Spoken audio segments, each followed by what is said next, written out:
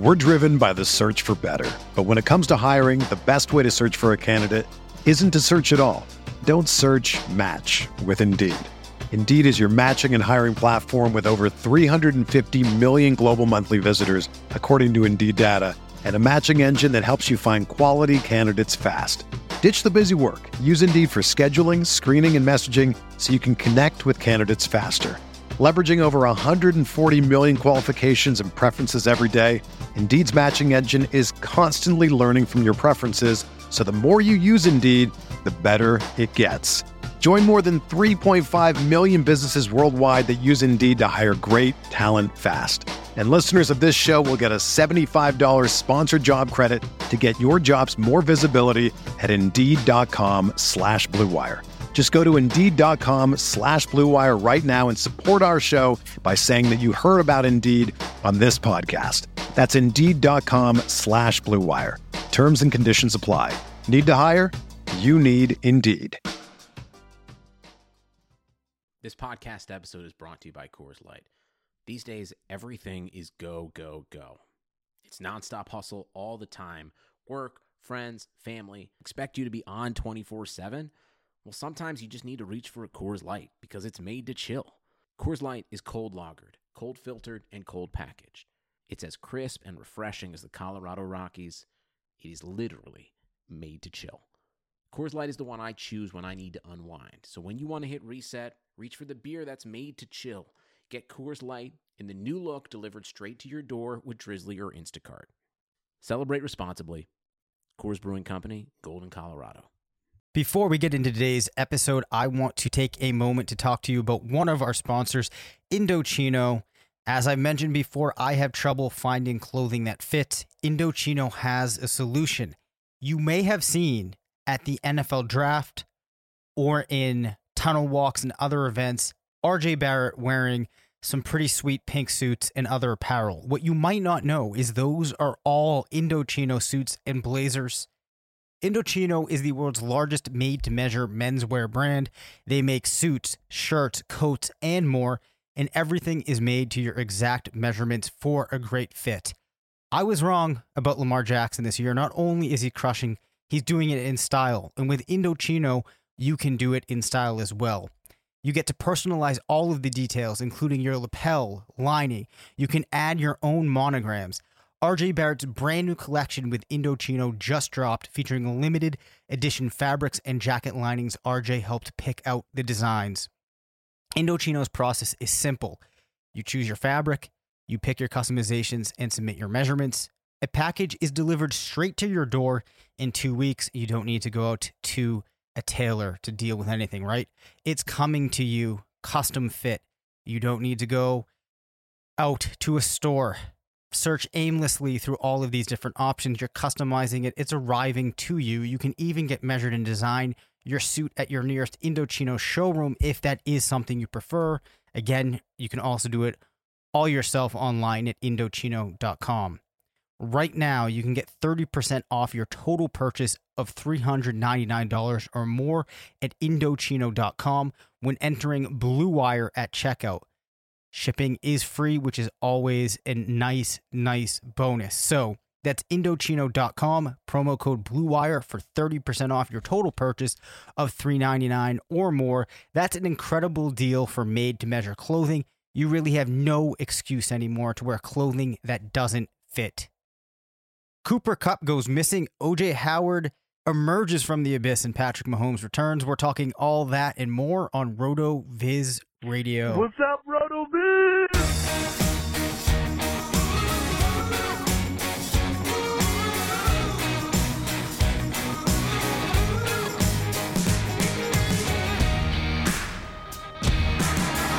Hi, everyone. Welcome back to RotoViz Radio. I'm Dave Cabin, Senior Fantasy Analyst at RotoViz.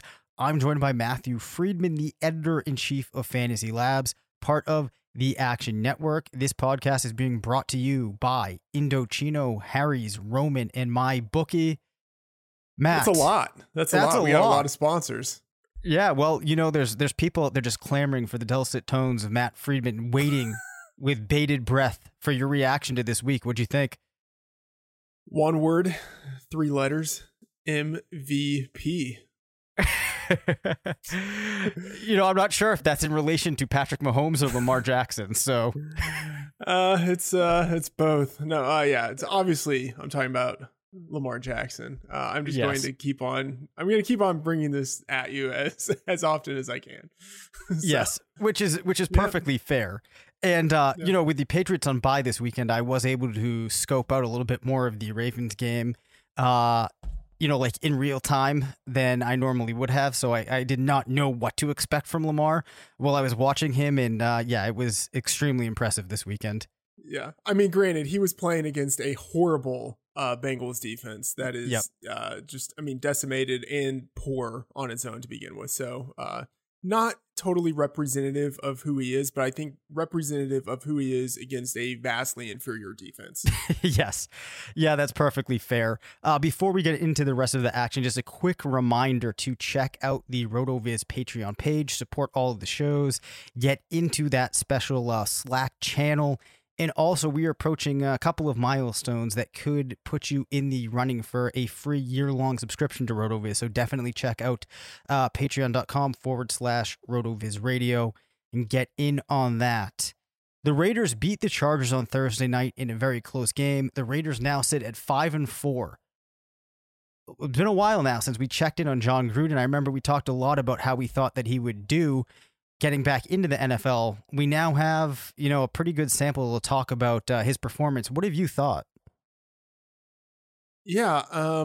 So, I mean, obviously his first year was a total train wreck. I think this year's gone pretty well, better than I expected. Me too. Far better than I expected. I thought they were going to open the season like 0-7 or something like that, So, I think they've been pretty impressive. And they've been, I think, inventive on offense too. Like Derek Carr, this is like, I think his best season in the league. And doing that on the fly without Antonio Brown, I think is really impressive. The thing is, I think like Gruden is his own worst enemy. Like there's this dichotomy of him he's not the general manager, but like he's basically still running the team. So like him, like it's sort of like the Belichick like dichotomy of like, good at one thing, not as good at another thing. And so like if Gruden had an actual general manager, maybe this team would be even better, because like Gruden as a coach, I think has done like I wouldn't say an A+ job, but like given the talent he's had, which is the talent he gave himself, that's the problem. But given the talent he has, I think he's actually done a pretty amazing job. The defense still sucks, but like it's slowly starting to get better. And the offense is, I think, like surprisingly, like top 5, top 8. Yeah, I mean, I've been actually really surprised about how well they performed this season as well. And then when you look at the way that they performed under pressure on Thursday night, it kind of showed some of those strides that you saw this team make above what I would have expected. And the funny part is, my father-in-law, who no longer really believes in my opinion after the debacle with his team last year when I drafted Le'Veon Bell #1 overall for him, and a number of other players that never saw the field, like Jerick McKinnon, and we won't go through that list now. He kept talking because the Raiders were on Hard Knocks. He just kept talking about how good of a coach he thinks Jon Gruden is, and I'm kind of like, dude, like you're stuck back in the old age. You're a baby boomer. You're stuck back in these hardcore football guy trends. But I think he's enjoying the fact that the Raiders are far outplaying what I was expecting. I mean, here's the thing. So Gruden, the decision maker, is the guy who's dumb enough to take Josh Jacobs in the first round. But Gruden, the coach, is smart enough to know how to use Jacobs to make him look good. You know what I mean? So like there's this split between like his two different roles, and he's really good at one of them and not, I think, nearly as good at the other one. Yeah, I think that sums it up. You know who we have not talked about all season? I don't believe we've mentioned Philip Rivers. We have talked about how it hasn't been a great year for Keenan Allen or Mike Williams. Do you think any of this has to do with Rivers? Anecdotally, just from watching him, I feel like we've kind of seen a little bit of a decline, or is that just the Chargers having some challenges this season? I think it's a little bit of both. Like I remember like Charles Kleinhexel writing an article for RotoViz like that had to be like 5 years ago. Like maybe even 6 years ago, talking about how Phillip Rivers was done. and then like he had the best season of his career. That might have been like 2013. But I mean, the thing is now he's 38. It's difficult because like he leads the league in yards. But part of that is just because they're throwing so much because they're just not looking as good. But I don't know. Like I think it wouldn't be surprising if this were his last year in the league. And I think like what we've seen out of him kind of flashes back to who he's been his entire career. Like I think I've never thought of him as a Hall of Fame quarterback. And some people have talked about him as if he is. And like, I think he's just a guy who's been above league average for a long, long time. And that doesn't get you into the Hall of Fame. Like at no point in his career have I thought that he's a top 2, a top 3 quarterback in the league. And I think like that's what you need to get into the Hall of Fame. And so like, I feel like what we see out of him is like what I'm saying this poorly, but what we've seen out of him this year is just like the microcosm of who he's been his entire career, except now it's just old at the age of 38. I see what you're saying, and I think as far as the Hall of Fame goes, some of that depends kind of on a person's philosophy. If you want to look at a whole body of work over a career and let people kind of cumulatively build up a case for it, that's probably when you start having a conversation about Rivers. But if you try to point to like 1, 2, maybe 3 real key seasons, you're probably not going to see the same type of seasons from Rivers that you would as, lots of guys that are locked for the Hall of Fame. So here's the thing. I don't see how being slightly better than mediocre for a long period of time gets you in the Hall of Fame or should get you in the Hall of Fame. Right. I don't think that it should either. Unfortunately, I don't think everybody operates on the same criteria, which is the problem with a lot of things like this. Yeah. I think you're probably right there. Right. A player, though, that has looked at this point like he is going to be a Hall of Famer is Patrick Mahomes. He returns, comes out firing. Big plays for Tyreek Hill, who had a great day. Mecole Hardman turned one catch, I believe, into a 67-yard touchdown. Travis Kelce gets in the end zone. Chiefs looked locked in for a superb back half of the season. What I want to know from you, Matt, is which Chiefs are a must-start? I'm pretty sure we all know who they are, but then who are also the guys that can be rotated in? I mean, if you have Kelce, you obviously have to start him the same with Tyreek Hill. Sammy Watkins is on the border because he's getting what he has the potential to do. You know that he's getting regular snaps. It's just he's so inconsistent that it's hard to start him. You can't start Mecole Hardman because he's playing only like 10 snaps per game, but if he gets a touch, like he's scoring a touchdown, so it's this situation. Like he basically is what Tyreek Hill was his rookie year. But so like you can't start him, but like I think in any given week, he might have just as good of a chance of scoring a touchdown as Sammy Watkins, which sounds crazy, but he's just so dynamic of a player and they scheme the ball to him. To where like I think if he touches the ball, he has a decent chance of scoring a touchdown, and that's not really the case with Sammy Watkins anymore. Damian Williams obviously is someone who's intriguing. It's just hard to know in any given week what they're going to do with that backfield situation. But as long as like LaShawn McCoy is a healthy scratch, which was a huge surprise last week, but as long as that's the case, Williams is someone you have to start, I think, if you have him. Yeah, that's the player I was really the most interested in. I'm not saying that he's a must start every week, but I do think that if you're in a situation where you don't have 2 slam dunk running backs, you're probably going to be okay putting him in there. Not that it's going to work out every week, but I think in comparison to a lot of players that you could be on the border with, I really like his chances just because he does play in this really superb offense, and we have enough of a body of work with him in that offense to support some big performances. I mean, I think it's even the case where you have to have 3 running backs because like he could start in your flex. And at this point in the season, like no one has 3 slam dunk running backs like who are better than Damian Williams. True. You know what I mean? Like it's most people want it. What about those teams that drafted Kenyon Drake early? You don't think that they have? Yeah, they wish they had Damian Williams. Okay. I mean, and here's the thing. Anyone who has Damian Williams, maybe you like someone dropped him and you picked him up on waivers, or you're smart to trade for him on the cheap or whatever it is. But if you drafted Damian Williams, you're not listening to this podcast because your team's already dead. Yes. So, yeah. Impressive game from the Titans, though, actually beating the Chiefs. They sit at 5-5. Are they a playoff team to you? There's one of those teams which I think still could conceivably find their way in. They beat the Chiefs, so I think their fans are probably encouraged. Thoughts on the Titans? Yeah, I mean, I think they're a really ugly team, but they have a pretty decent defense, and they have this commitment to running the ball, and they have a running back who gets seemingly better as the season goes along because everyone else gets injured, but like a Terminator, Derrick Henry just continues to run at the same speed. So, I mean, they could sneak into the playoffs, but I don't think they're a team that anyone would be scared of in the playoffs. But I mean, yeah, I mean, it could happen. Yep. Christian Kirk absolutely erupted, 3 touchdowns. We also saw Andy Isabella getting involved.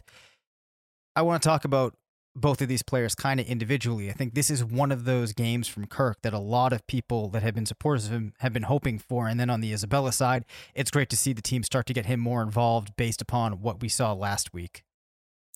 Yeah. So the cool thing about Kirk is that, like he was cast as this slot only player.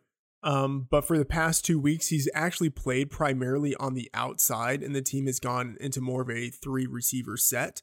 But he still had success on the outside as a perimeter receiver, which I think speaks to a couple things. One, like his all around skill set, like he definitely can play on the outside, but then 2, like the stupidity.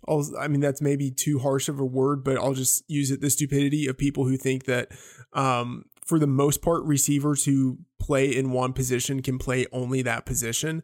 Like, these guys are professionals. For the most part, their skill sets are large enough where they can move like between the slot and the perimeter, and like they can do whatever they need to do.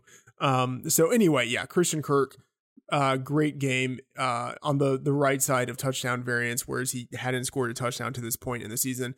Andy Isabella still not playing a lot in 3 receiver sets, but the team is still playing a decent number of 4 receiver sets. And when they're doing that, Isabella is now clearly the number 4 receiver who's rotating in.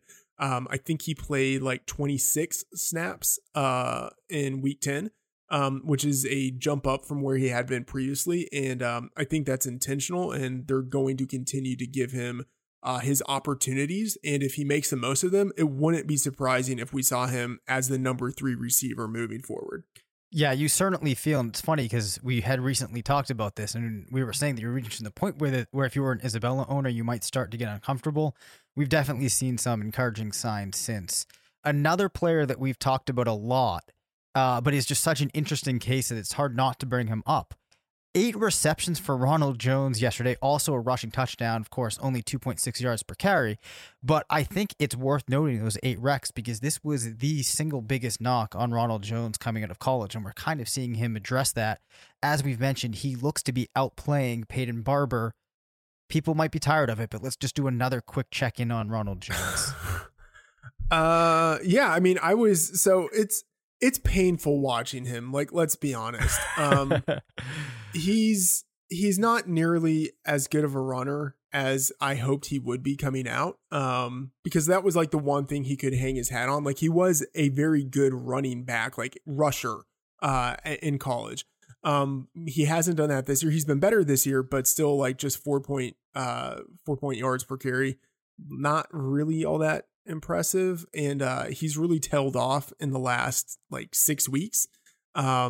Like over the last 6 weeks, not in any one of those games has he had even 4 yards per carry.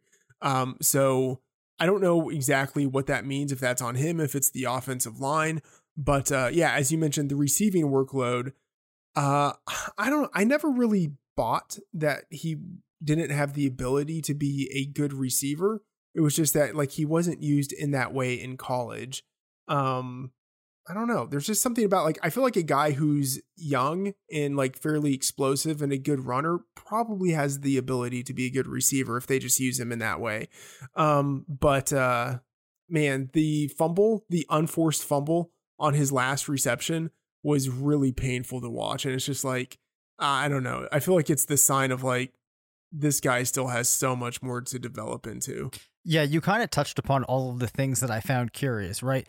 In one regard, we see him having some success, but you could get a clouded perspective if you just look quickly at his fantasy points, because we did see the 8 receptions, and I have to imagine, the guy can catch the ball, but he still doesn't really feel like a player that's going to be relying on 8 receptions per game. And then the fumble was just another one of those things to like to pull out of the bucket of like good things. Every time he puts something into that good bucket, it feels like a couple minutes later he does something that lets you pull it out, and you just keep coming back to even on him. So yeah, like he caught the ball, but then he literally couldn't tuck it into his armpit without fumbling, which is like one of the most basic things a running back is taught to do. Yeah. Well, did you watch Alabama LSU?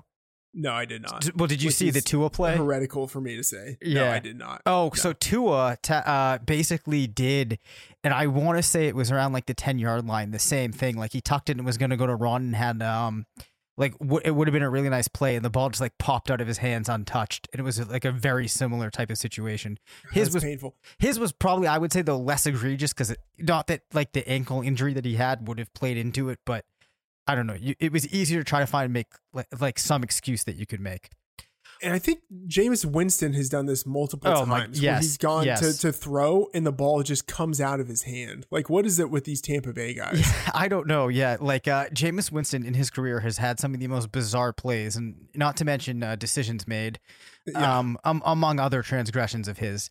But the other thing that we need to talk about with the Bucs, OJ Howard comes back to life.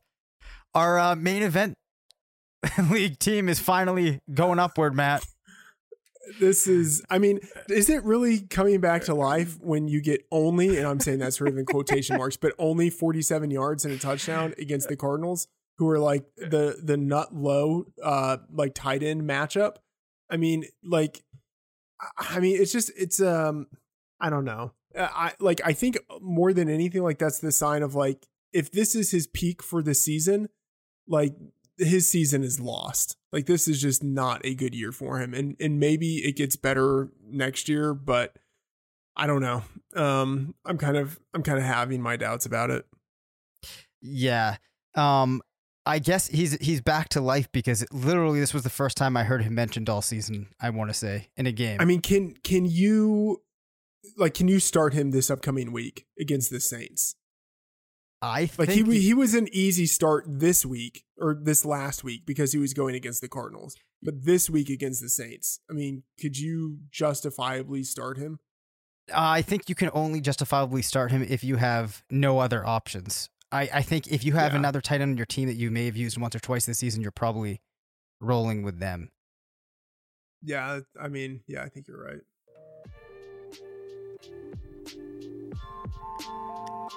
Talking about erectile dysfunction isn't easy.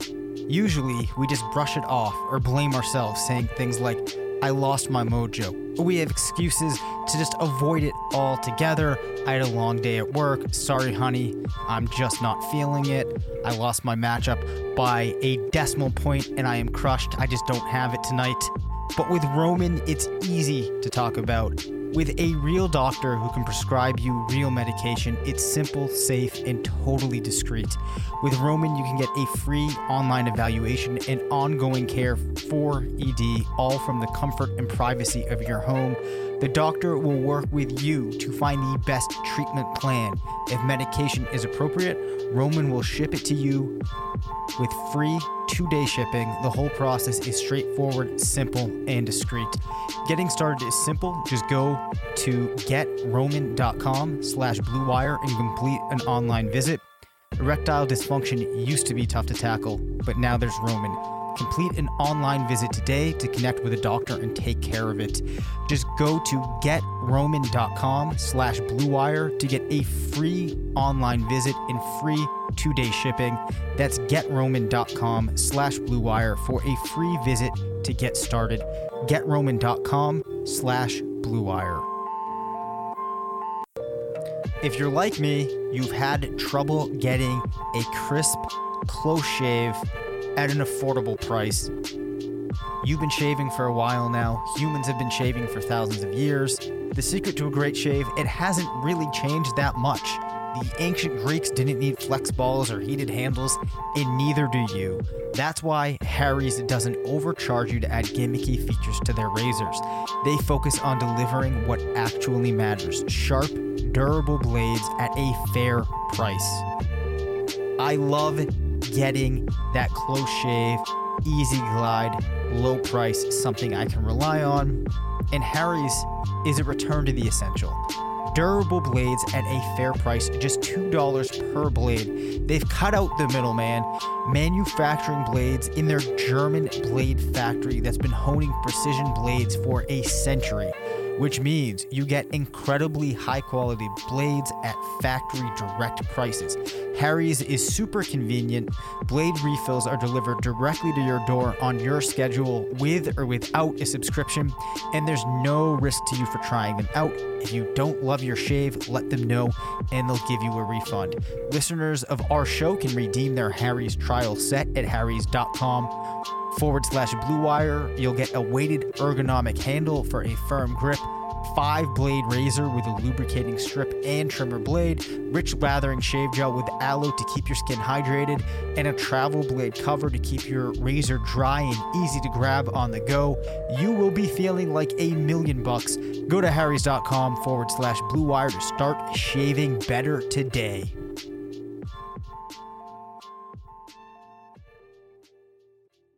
There has been a lot of talk about how bad Jared Goff is on the road.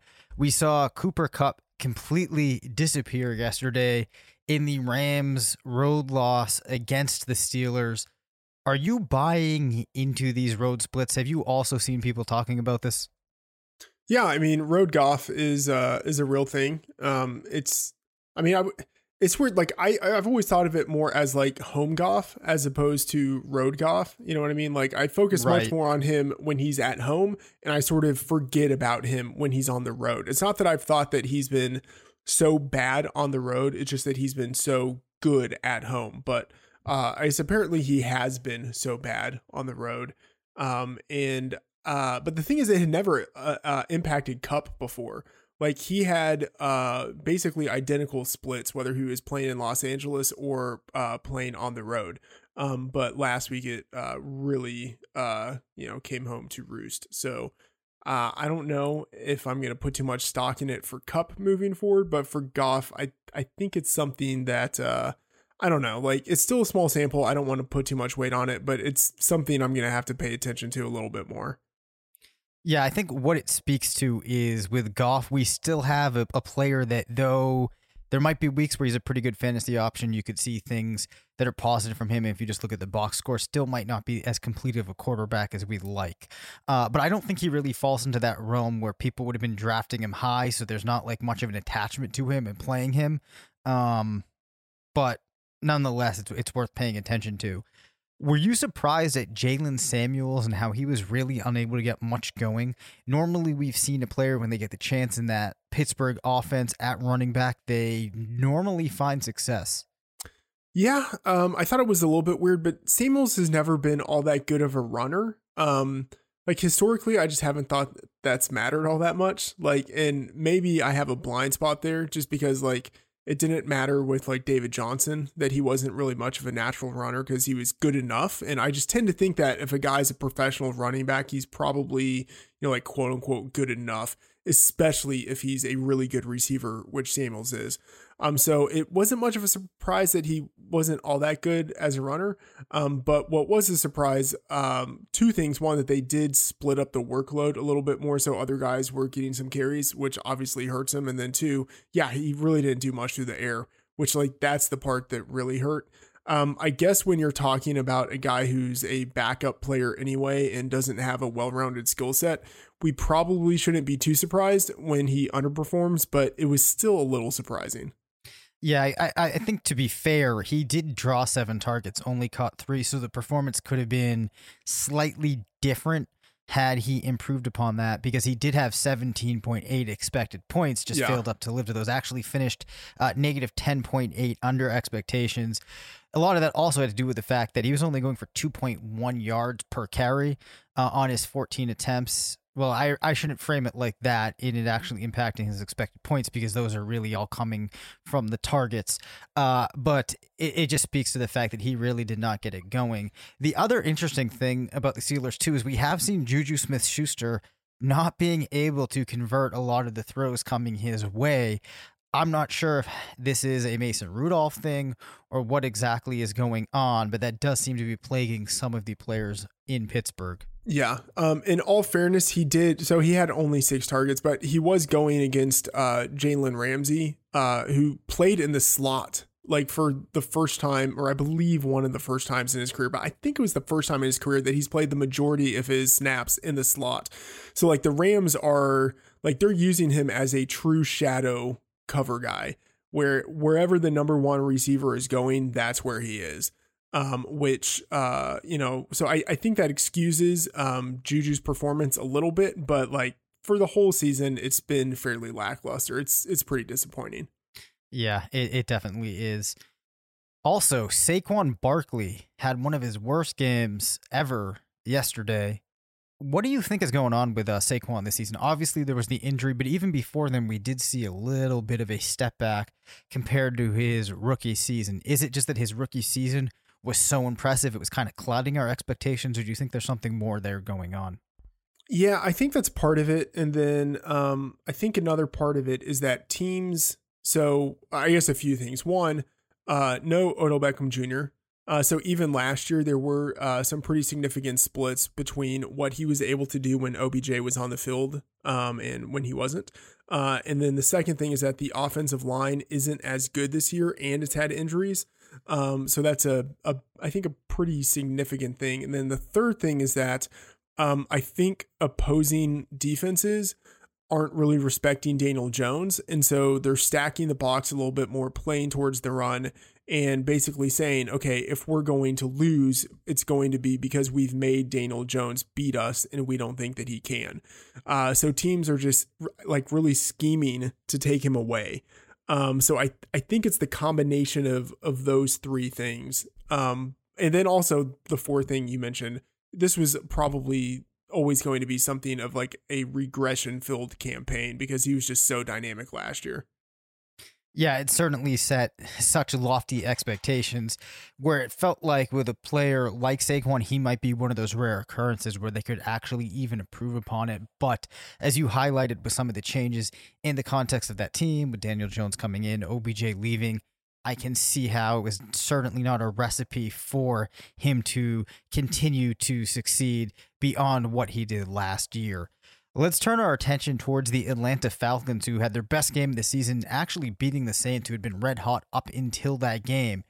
Brian Hill, 20 carries for Atlanta, some of that depending on the situation, but could you give us some context to consider this in and what we should be doing with Brian Hill moving forward? Yeah, so hopefully people already had him on their team because of the Ito Smith injury, because Hill was kind of clearly the next guy in line. But he's someone who's really intrigued me going back to his time at Wyoming. He didn't do much his freshman year there, but as a sophomore was really prolific as a runner, didn't score a lot of touchdowns, but had 1,700 rushing yards or 1,700 yards in general from scrimmage as a sophomore. And then as a junior, had similar rushing production, except a little bit more, and then added on a whole lot of touchdowns. So he was one of the guys, kind of in the old school workhorse metric who really stood out. I think he had like a 90, 95 workhorse score. I mean, like it was a score that was up there and was kind of like in the elite stratosphere. So he was someone who always kind of has caught my eye as like, if he ever gets a chance, I want to have him on my roster as like a bottom of the bench kind of guy. And now I think he's going to get that chance because Ito Smith is out, I believe, with the concussion issues. And then Devontae Freeman missed part of the game last week because of the, I think it was an ankle injury. And so like, we're not sure exactly where Freeman stands this week, but I don't know. Freeman's like, I mean, he's had injury issues like repeatedly for the last couple of seasons. It wouldn't be a surprise if Hill got the start this week. And he got 20 carries last week, which is, pretty surprising for a guy who's just kind of like coming from nowhere. He also got 2 targets. He didn't really do much in the receiving game at Wyoming, but I think there's some context to that. And the context being like Anthony Amico, I think, wrote a piece a while ago at RotoViz where instead of looking at total market share for running backs, if you look at a guy's workload within the context of the backfield itself, that might be a little more significant. So although he didn't get many targets, he got like basically all of the targets that were going to the running backs. So like, I think he might be a better receiver than he's gotten credit for in his time in the NFL. So I don't know. I'm actually really intrigued by him as someone who could be like a potential league winner at the end of a season. Like sometimes it happens where a guy gets a chance and maybe you don't think he's that talented, but he's good enough. And the more important thing is that all the guys who are better than him are no longer available. So, I mean, and when that happens, that means that like, he's pretty much the guy and he's going to get like all of the work. So it could be a situation like that for him moving forward. So we'll just have to monitor Freeman in the practice reports. But if Freeman isn't playing this week, I will be looking probably to have Hill in DFS. I have him in my dynasty league. My roster is such that I actually might be starting him, and I will probably be looking to bet the over on his player props.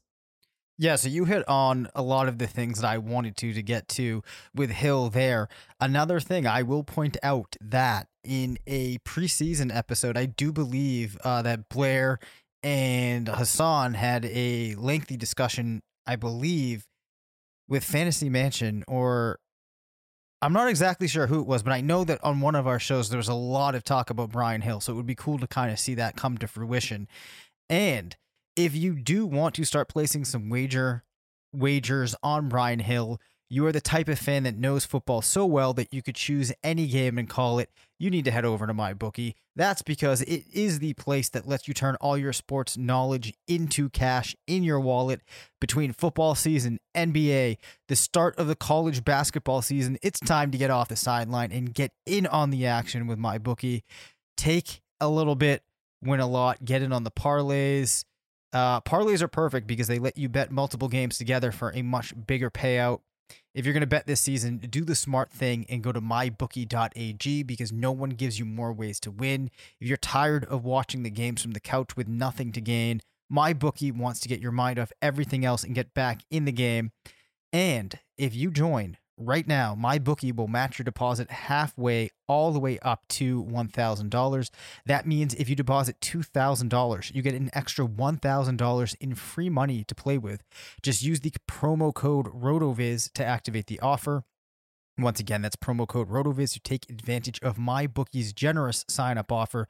Definitely make sure that you do that. Visit mybookie.ag today. You play, you win, you get paid. Were you surprised, Matt, by the Kareem Hunt usage for the Browns? A little bit, but not all that much. So he was basically playing like the Dontrell Hilliard role plus, which I think makes sense considering that for his first year and a half in the league, he was like one of the best running backs in the league. And also given the fact that the offense had sort of stalled out. And I think they were just looking for someone potentially to give them a spark. I think 9 targets is really heavy and, they're not going to, I think, give that to him on a regular basis, but it does make sense that they would want to feed one of the best running backs in the league.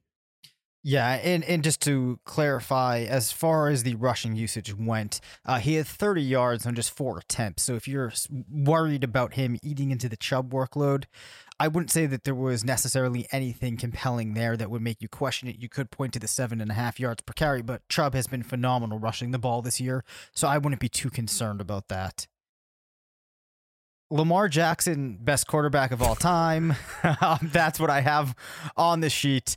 We already talked about him, but I do want to talk about the connection that he has with Marquise Brown, because it does look like Jackson has been able to allow Brown to kind of prosper this year. We had talked about some significant things in Brown's profile that would make him have to be an outlier to find success. Where are you on Brown in terms of what he's done as a rookie? And do you think that it is fair to say that he was one of those outliers that's able to overcome the things in his profile that would point to a very unlikely projected success for him? Yeah, I think it's fair. Like I do want to have like the proper context of like his big games have come against the Dolphins, the Cardinals before Patrick Peterson was back, and the Bengals. So, you know, like it's not that a guy has to be exceptional to exploit those 3 defenses. But even if you kind of take into account all the other things he's done, I think he's been impressive, and you can see like the room that he has to grow from here. So I've been impressed. I've also been a little bit worried because like he's still dealing with like these lingering like lower body, like extremity injuries. And especially like stuff like that, like injuries, you know, to a foot or like to a hamstring or just anything like for a guy like that who relies on speed. I think those things kind of tend to linger. And then it's also like he just needs to be 100%. If he's not 100%, like he's 50%. You know what I mean? Like what he brings to the game is his speed. And if he's not at 100%, like he can't produce like they need him to. But I don't know, man, he's so dynamic. Like for best balls, especially, I think he's a really attractive guy.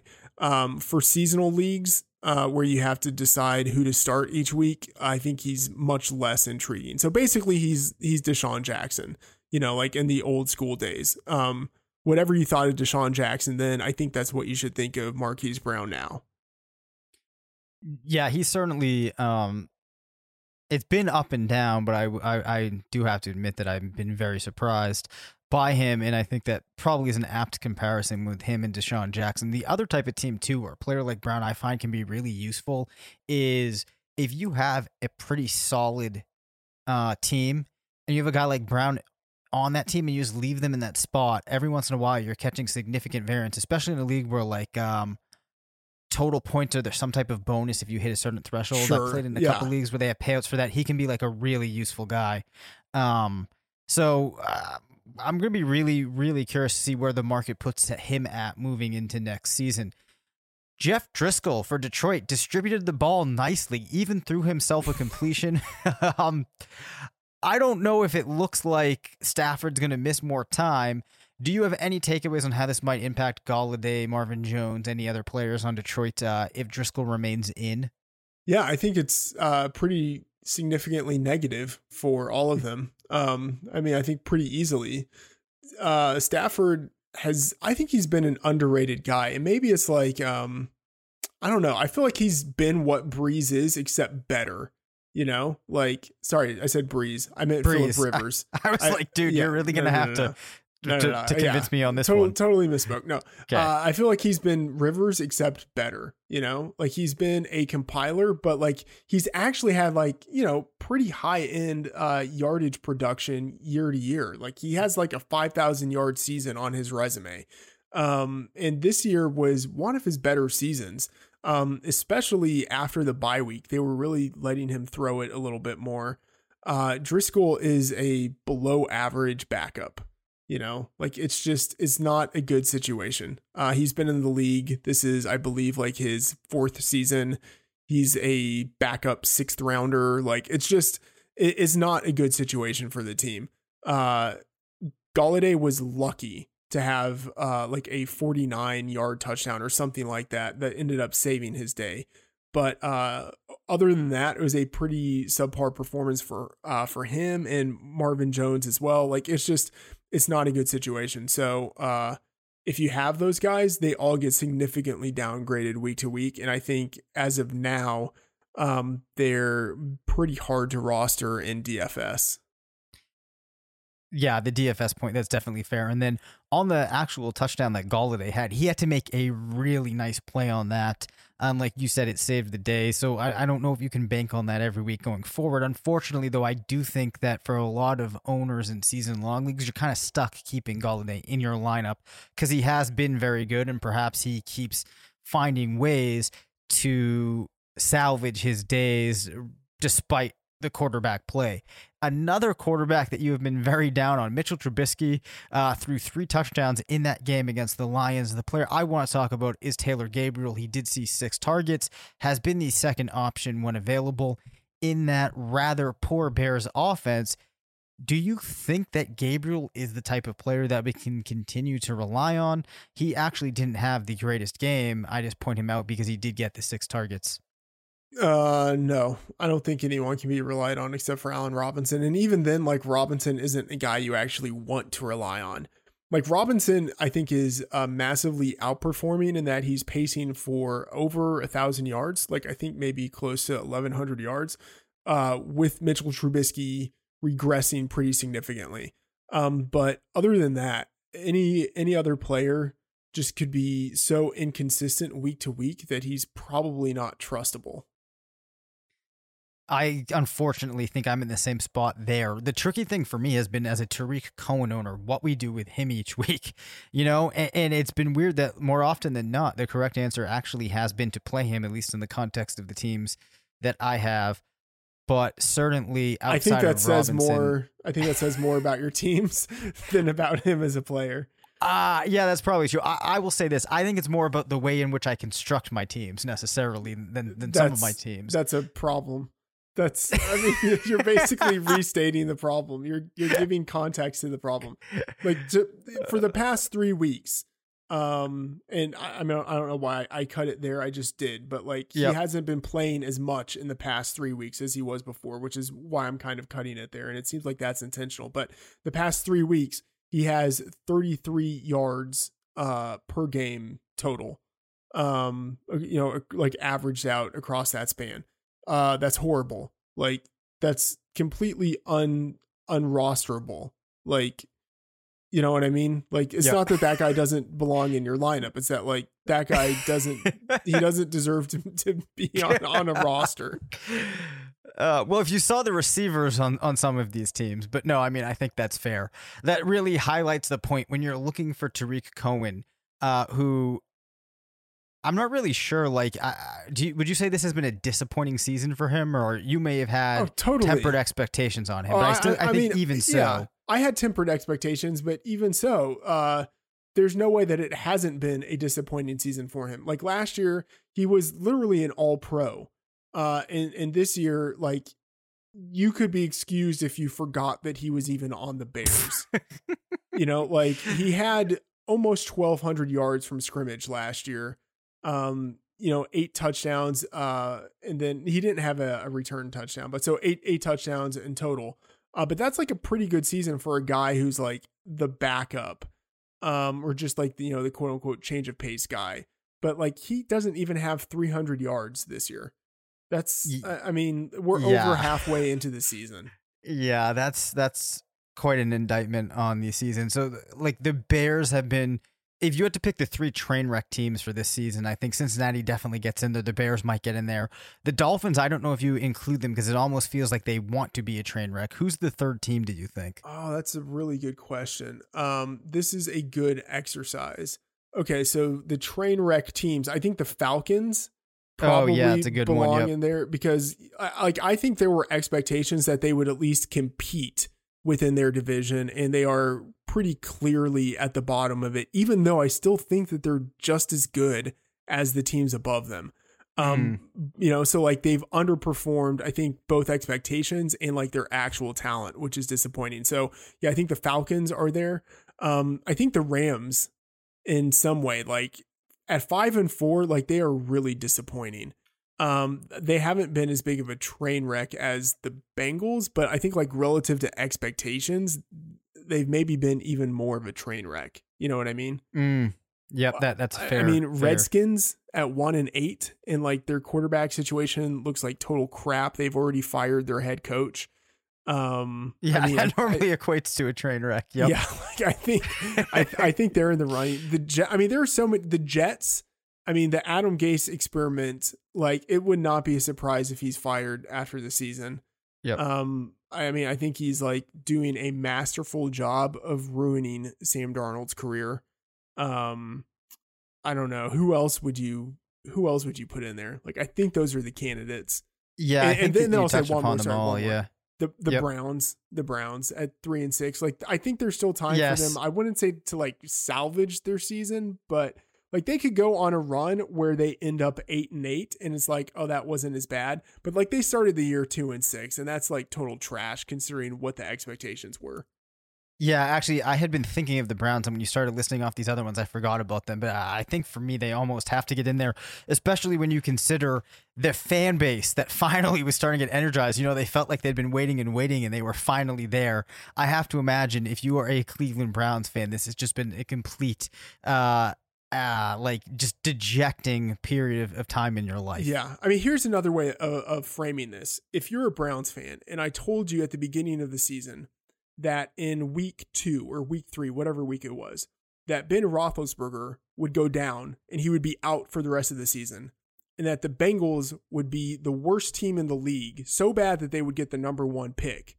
Like, you would think, oh my God, we are winning the division. Like, that's what you would think. If 2 of the 3 teams you have to go against are like hamstrung from the very beginning, you have to think that you have a really good chance of winning the division. And then I told you, oh, wait, after 8 games, you're 2-6. You'd be like, what the hell happened? You know, like the Browns had a golden path towards winning their division, and they pooped themselves. Yeah, I mean, you want to talk about squandering opportunities. It really has been the Browns this season. I think also how much of a disappointment it must be to see OBJ come in, really not do anything. You think that you have this, you know, quarterback on a great trajectory. You feel like you finally have this quarterback that could be fantastic enough to get you to a Super Bowl maybe. You're definitely questioning that. Just all around a complete disaster. Yeah. Let's, if you don't mind, let's take just a couple of minutes to look at the flip side of this.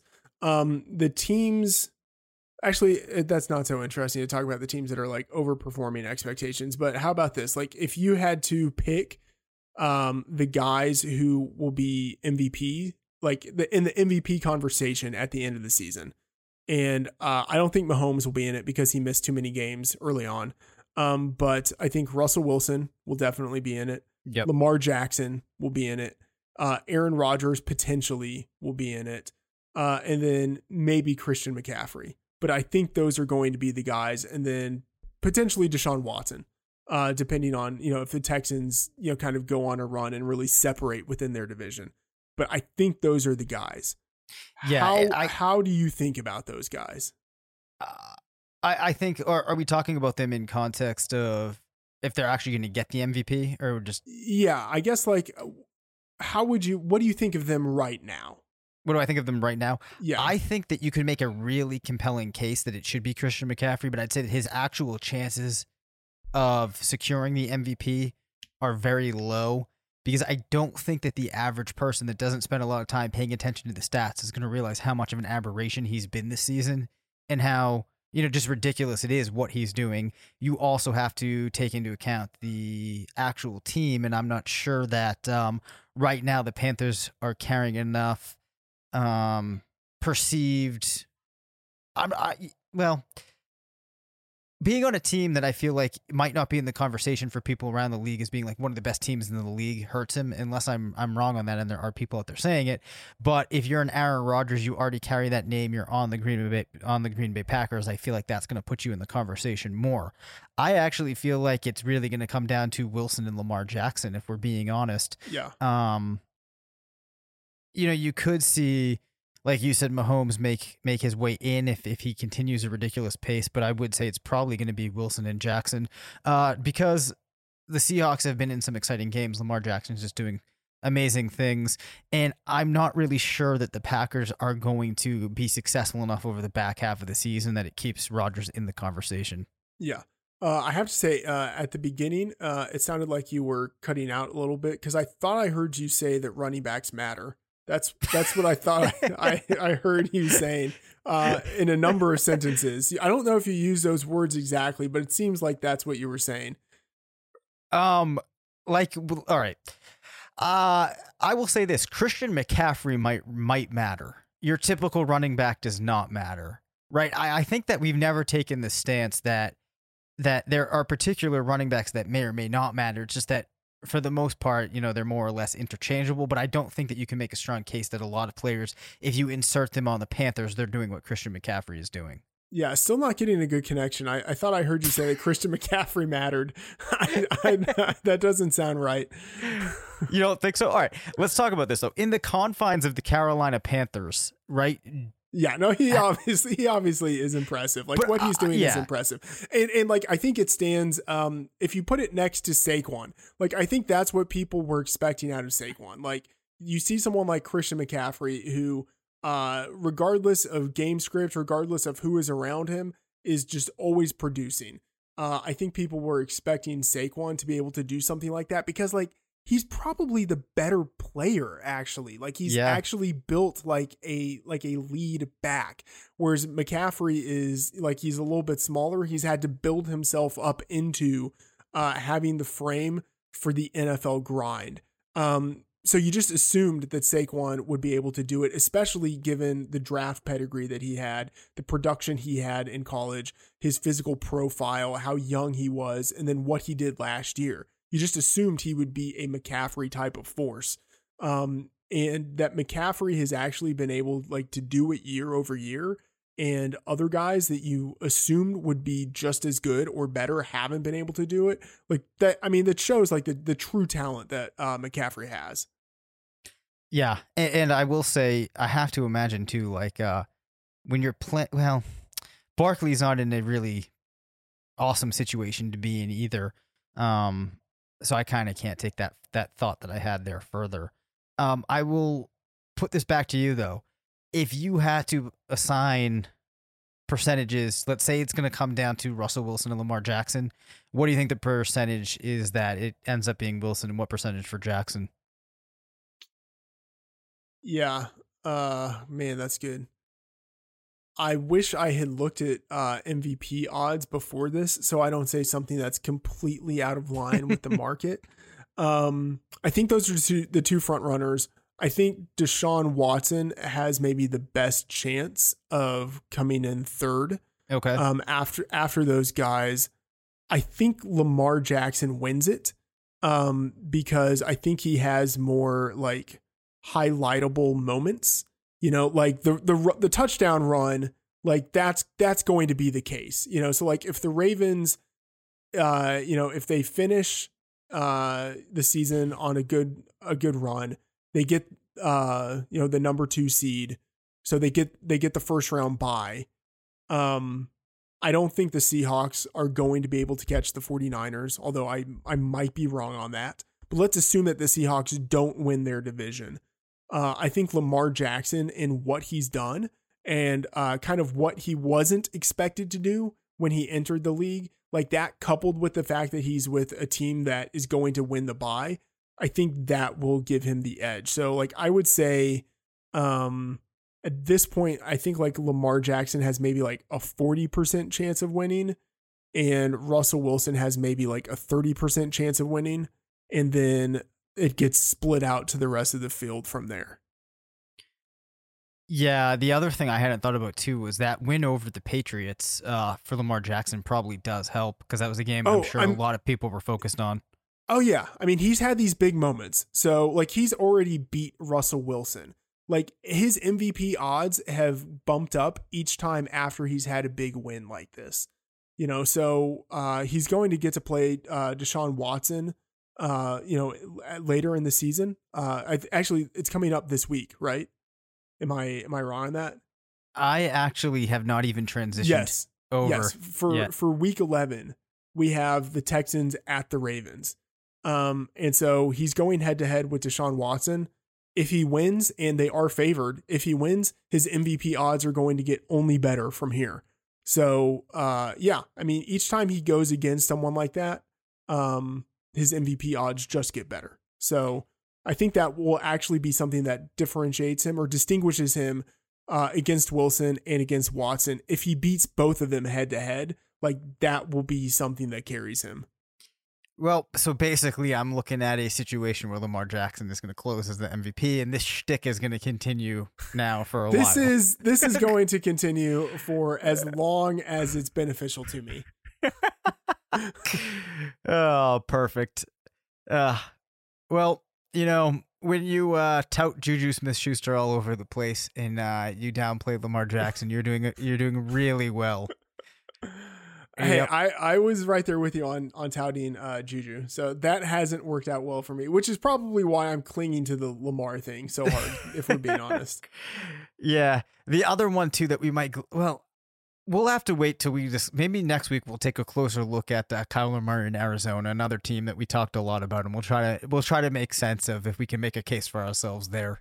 I mean, I think we're fine on Kyler, to be honest. Like, what is he? He's a top 10 fantasy quarterback. Like, that's what we were saying he would be. Like, yeah, I guess now, I think he's actually number 5. Hold on, let me pull that up because I think this is a case where though the Cardinals themselves haven't been that successful, it might not really matter in how we analyze what Murray did this season. I have him closer to 9 on a per game point basis. Okay, I was looking at per game basis. Okay, that's fine. That makes sense. I was looking at the quick number at PFR. Oh, okay, yeah. So that, takes in, I'm probably like total fantasy points, but yeah, like he's a top 10 fantasy quarterback. Like that's what we were saying he would be, And also I think the rushing yardage is probably going to be maybe not quite as impressive as we thought, but it is going to be up there. So we have that to lay our hat on.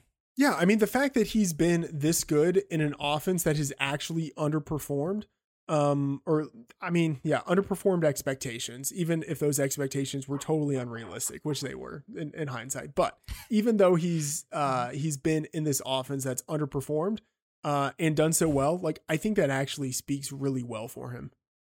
Yeah, it definitely does. And Andy Isabella is becoming a force. So once they unleash him, the sky is the limit for Kyler Murray. Of course. Yeah. Of course. That connection is going to be really useful for years. Yes, I agree. And on that note, that will do it for this week's show. Again, please rate, review, and subscribe to the podcast. Do check out the RotoViz Patreon page. If you are not subscribing to RotoViz, you need to be doing that now. And also follow us on Twitter at Dave Caban FF and at Matt F. The Oracle. And until next time, remember, it's not a fantasy if you believe it.